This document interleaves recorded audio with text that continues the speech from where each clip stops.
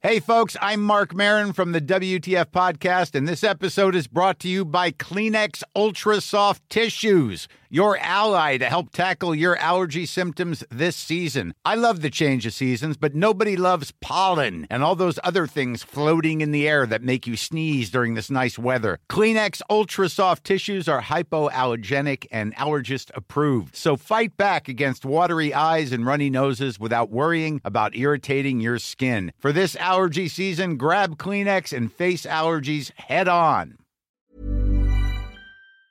Hi, I'm Paige St. John. I'm the host of the Los Angeles Times and Wondery's Man in the Window, and I'm glad to be here today on OPP.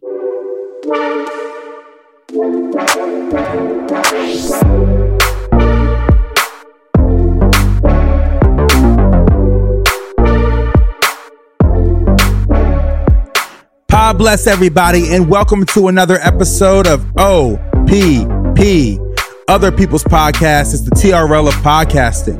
Every week, we interview America's top podcasters to learn more about them and the dope shows they created. I'm your host, Corey Cambridge. Our special guest this episode is LA Times Pulitzer Prize-winning investigative reporter, Paige St. John, host of the current #1 podcast in the country, Man in the Window. In this crime investigative podcast, Paige, along with Wondery and the LA Times, uncover the never-before-revealed details about the infamous Golden State Killer, who would eventually become one of California's most deadly serial killers. In this episode, we get to learn more about Paige and her experience winning the Pulitzer Prize, her career as a journalist, we get her podcaster's picks, and of course, we get into her dope show, Man in the Window. So, without further ado, meet Paige St. John. What's up, Paige? How you doing? I'm doing great. I'm exhausted, but I'm doing great. I mean, I totally understand why you would be exhausted. You are cranking out episodes right now, tearing up the podcast charts.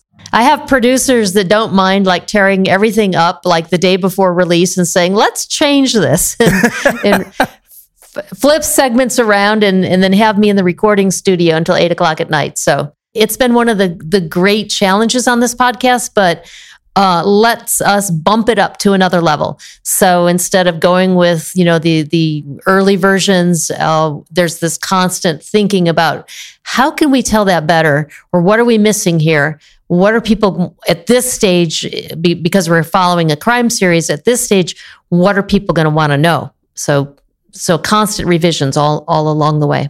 Now, I've interviewed, I have 2 podcasts, and I've interviewed some amazing folks. I've a Grammy Award winning or Emmy Award winning, but I have never interviewed a Pulitzer Prize winning person. So this is a huge moment for me. For me too. It's because the Pulitzers are for primarily the written word. At least that's what I won mine for, right? And podcasting is a whole different medium, a whole different way to tell a story. So this is a crossover for me. Yeah. How do you even find out that you're being nominated for a Pulitzer Prize? Is there a nomination process? Do you just win it? Oh, there is. There's the huge finger crossing process of you finish the work. In my case, I did an investigative project that took 3 years. And then it took another year to run in the paper for the whole project to roll out. And then early at the beginning of the next year, January, you're putting together the package, and it's the newspaper that nominates you. Okay. But I'm helping them pull together all the materials, all the testimonials. A thing that the Pulitzer Committee really looks for is impact. Not just what you did, but how did it change things? How did it change public discussion even? And documenting that as part of the nomination or the entry package. So it's like a book that you send off, and then you cross your fingers. And they're very tight-lipped. They don't tell you the committees. They don't tell you where you are, who's thinking for what. You feel, because there's a fear that it'll become political. That managers and editors and what might lobby, like they do in the movies, right, in Hollywood, right, with all the billboards. There's all this campaigning and lobbying going on, and they try to insulate the judges on the Pulitzers from that. So it is literally silence, and you don't know until the day the ball drops what happened to where you were, Is there like a ceremony or that takes place? Well, the announcements are an internal ceremony in newsrooms. I've been in newsrooms where they had the bottle of champagne in the fridge just in case. and it stays there in that refrigerator. Nobody even mentions that it was there if it didn't happen, right? Me, I was in a depression. I felt like the piece, it was incredibly well received in the community, great impacts in Florida. This was how insurance companies were really holding homeowners hostage on hurricane insurance while they're going to the bank with billions of dollars that they're making. So it had the impacts that I wanted. But the day of the Pulitzers, I'm pretty self-defeated about it, saying, okay, well, at least I was nominated, right? So I didn't wash my hair. I went into the feed store and got hay in my pickup truck. I drove that to the office. So I'm really looking quite the farm girl. And I get pulled aside by the editor saying, you might clean up a little. So because there'll be announcements, I think it was at 10. And so I consented and went down to, it was a Monday, and I tried to find a barbershop or a hairdresser that might be open. Well, tell you what, women's beauty salons are not open on Mondays. So I found a barber willing to to at least wash my hair for me, and went into the newsroom, and everybody gathered around the TV monitor where we're watching the news come in, and there it was. And, wow! And it was a great moment. What is that? How does that change a writer's career, winning a Pulitzer? It's like getting a college degree. It's like you've graduated to another level and you're accepted. You're now established, that you don't have to convince people that you can do the job, because the award does that for you. So it's made my life a little easier, in that people will listen to me when I come up with harebrained ideas like, let's do a podcast about women and rape in the 1970s, and let it be about a highly publicized case like the Golden State Killer, but never really talk about him or the crime that way, because it's mostly about the women. What does that validation feel like for you personally, to be accepted by such a grand award? Well, my daughter, first of all, put me straight right away. She said, Mom, there's a new batch every year. So, you're special for 365 days, and then the bus moves down the road. But I think for me, I felt like I'm the same person. I've been doing the same work beforehand and after. That hasn't changed. So for me, it's like, well, I'm grateful that people recognize it, but it's the same stuff I've always been doing. Are you originally from California? Oh, no. I'm originally from nowhere. Grew up in which I guess makes me a Californian by birthright. I was born in Maine, grew up in the Midwest, mostly Illinois, Southern Illinois, Northern Illinois, parents on both ends of the state. And then when I got into journalism, I worked in Iowa, West Virginia, Tennessee, Michigan, Detroit, then Florida, and then out to California. How did you get into investigative journalism? Well, I like to tell, especially when I teach to journalism students, that all reporting is investigative journalism. Wow. There should not be a dividing line. But that said, investigative journalism is when you're doing reporting that people don't want you to do. And so the hurdles are a little higher that you have to clear. You have to work a little harder to get to the truth of what's really happening. But for me, it started with feature writing. Really, I started as doing more longer and longer, deeper and deeper feature stories. And then you begin to dig more and more into what really happened to try to peel away the layers. And that's where I had my history, is in that kind of narrative storytelling. Then when I switched over into pure investigative reporting, I lost that. I lost a lot of that ability to write and to dwell in the story and to follow an arc, right? And so now I'm coming full circle back to that. So the news climate changing, obviously with digital, how has that affected your job, if at all? Has it made your job easier, more difficult? It's created new challenges, but incredible opportunities. The Pulitzer Project had a component that was entirely on the web. And that's a new thing. In fact, I think we were like only the second ever Pulitzer awarded that included a web component. PolitiFact being the one before us, which is like a truth test for the things that politicians say.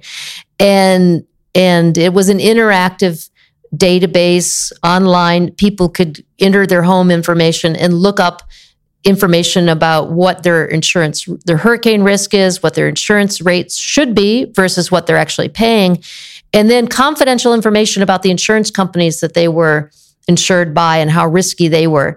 And so you kind of like wrote your own narrative, but that's an entirely online component driven by databases. And now with increasing, shift into technology, we're doing more visual, more audio, more video, more interactive materials. And I think it really adds huge depth to stories and understanding you couldn't have otherwise. And that's why, this particular one I really love, and I'm looking for ways to apply that to future investigative stories that give you those extra layers of understanding for the public. Paige, we're going to take a quick break. When we get back, we're going to get into your podcast, Man in the Window. Sure. Happy to do so. This Mother's Day, celebrate the extraordinary women in your life with a heartfelt gift from Blue Nile. Whether it's for your mom, a mother figure, or yourself as a mom, find that perfect piece to express your love and appreciation. Explore Blue Nile's exquisite pearls and mesmerizing gemstones that she's sure to love. Enjoy fast shipping options like guaranteed free shipping and returns. Make this Mother's Day unforgettable with a piece from Blue Nile. Right now, get up to 50% off at BlueNile.com. That's BlueNile.com. So, Paige, how did you first discover podcasting? Well, there's an interesting history in podcasting because it was like the pager. Do you remember pagers? Yeah, of course. Yeah. Well, and cell phones too. I ridiculed them as well. I said, who needs a cell phone? You could just find a payphone and call. So about a decade ago, my husband started experimenting with using what was called podcasting to cover an event. It's a horse riding event in Tallahassee. He was in media affairs, and he created a podcast that little crews, and they all ran around with baseball caps that said podcast crew on them and recording the event. And then they created a small radio station for the signal so that you could listen to these interviews while you were attending this big event, this sprawling equestrian event.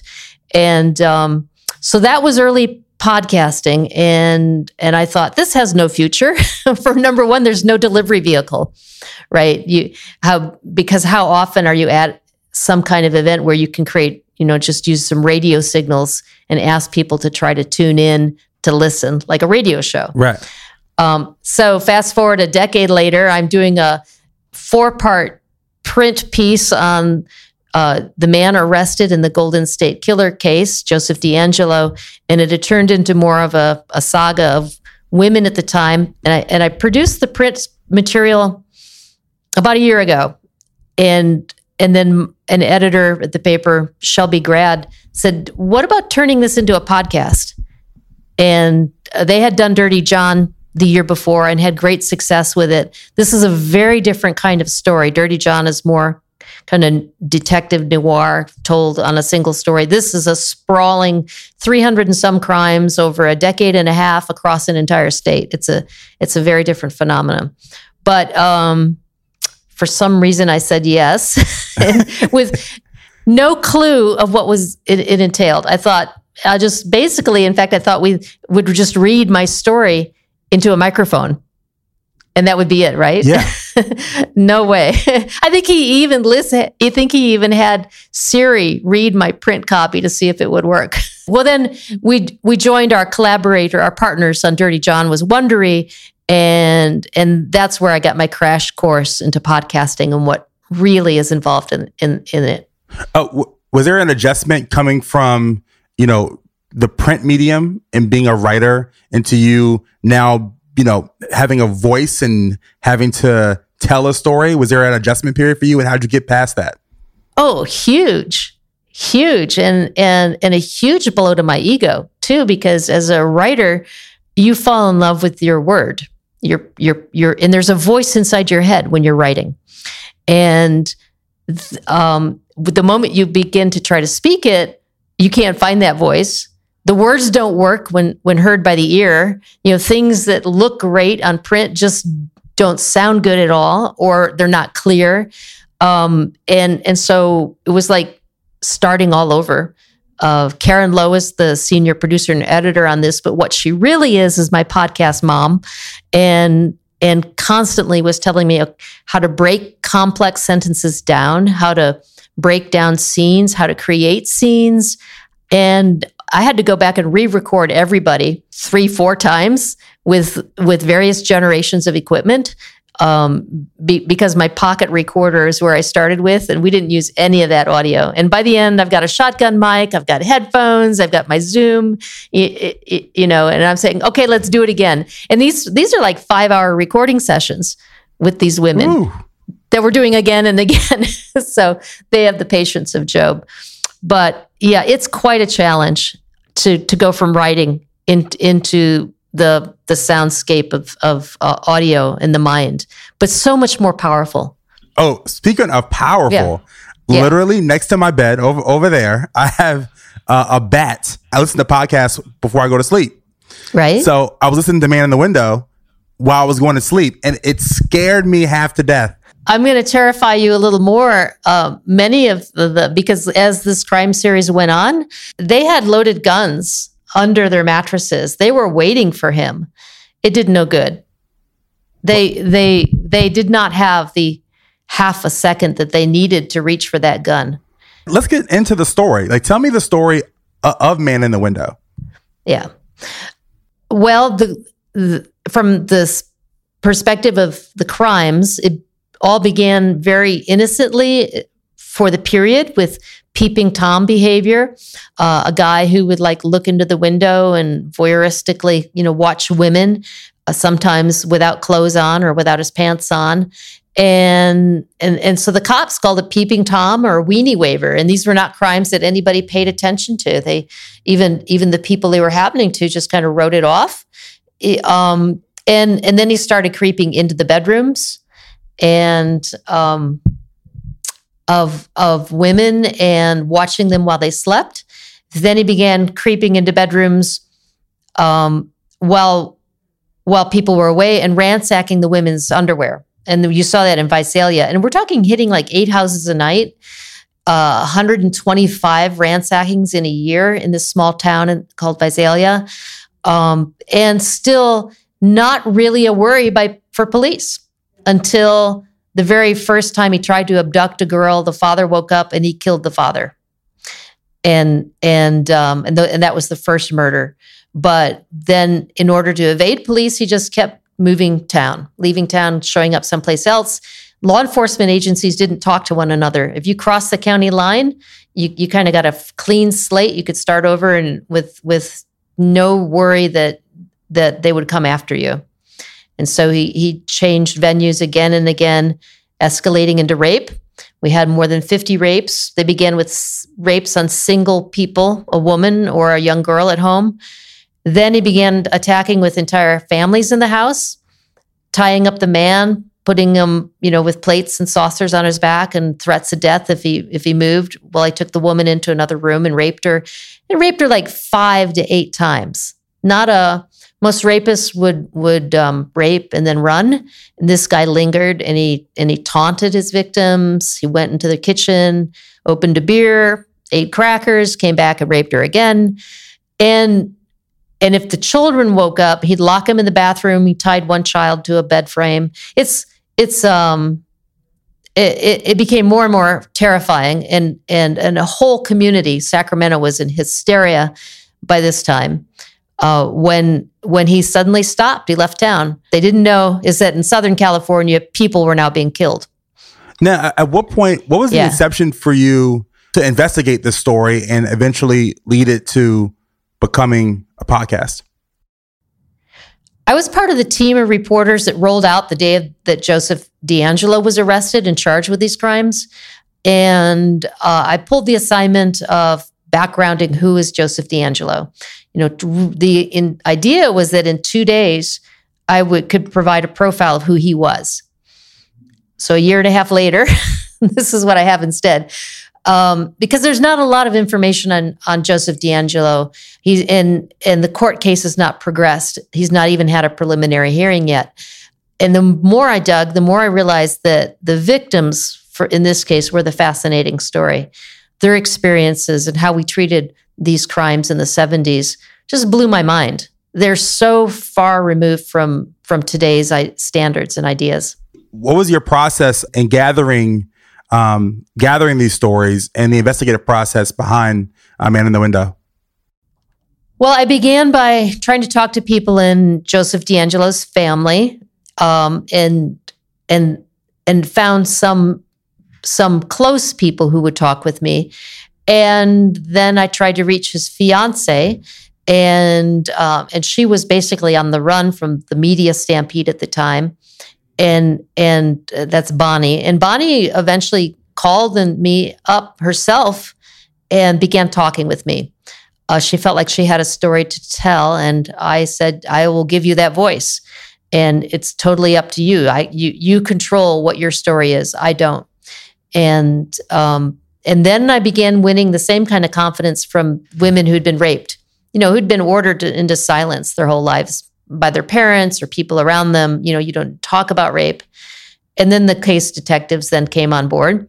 Confidential sources came on board. I began getting tons and tons of documents and records. I could not have done this project without kind of all the unseen material that we don't talk about. And the real final keystone was archives, that Sacramento has these wonderful media archives of old TV footage from the day. And there's no way to understand the 70s if you don't see it, because it was such a wild time. How's it been seeing the reaction of Man in the Window going out into the world and being received so well and claiming the #1 spot?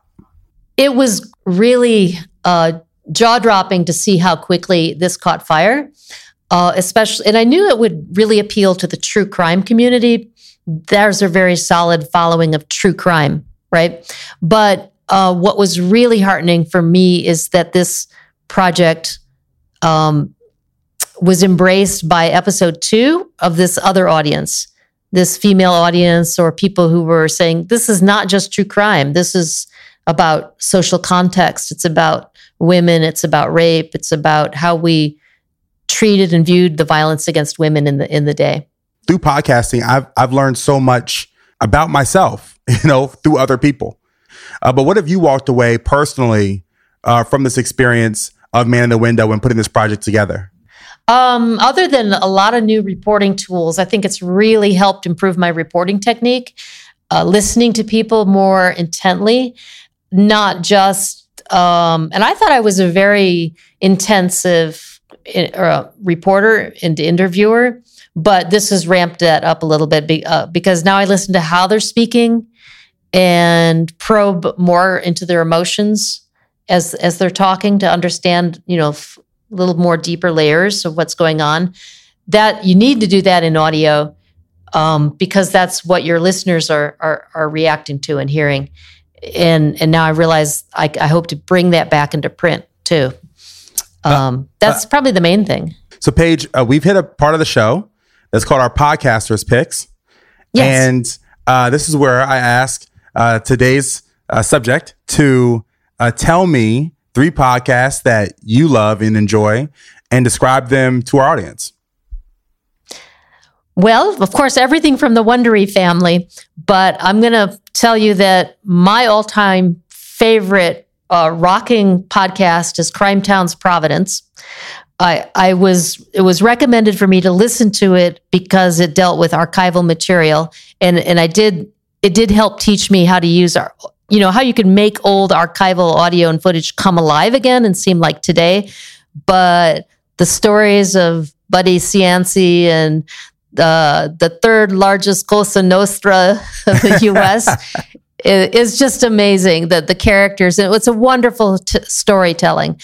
I love the complexity of In the Dark, Madeline Barron, as she goes through the Curtis Flowers crimes. And just as a reporter, watching how she peels that apart was fascinating to me. But my third pick is, because I am the mother of a 23-year-old who's living at home this summer, I listen, whether I want to or not, to every episode of Self-Helpless, which is her favorite podcast. And then I began, so at first I'm like, yeah, it's in the background, I'm listening. But then I'm hearing these young women talk about issues like birth control in very frank, forward ways that it was such taboo in my generation.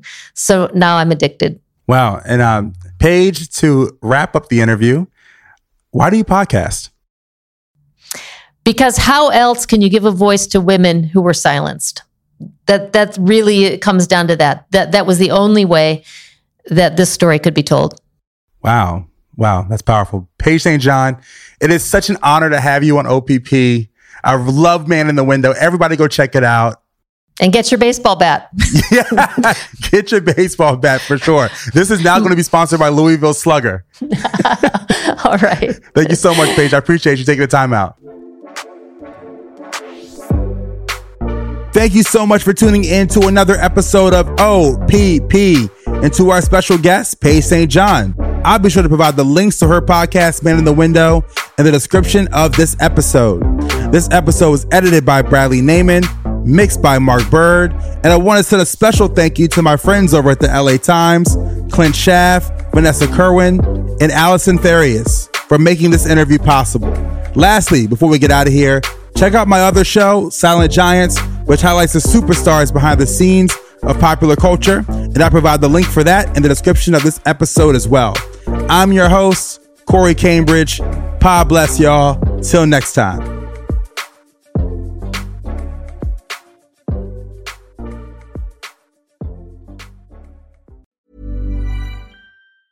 Hey folks, I'm Mark Maron from the WTF Podcast, and this episode is brought to you by Kleenex Ultra Soft Tissues, your ally to help tackle your allergy symptoms this season. I love the change of seasons, but nobody loves pollen and all those other things floating in the air that make you sneeze during this nice weather. Kleenex Ultra Soft Tissues are hypoallergenic and allergist approved, so fight back against watery eyes and runny noses without worrying about irritating your skin. For this allergy season, grab Kleenex and face allergies head on.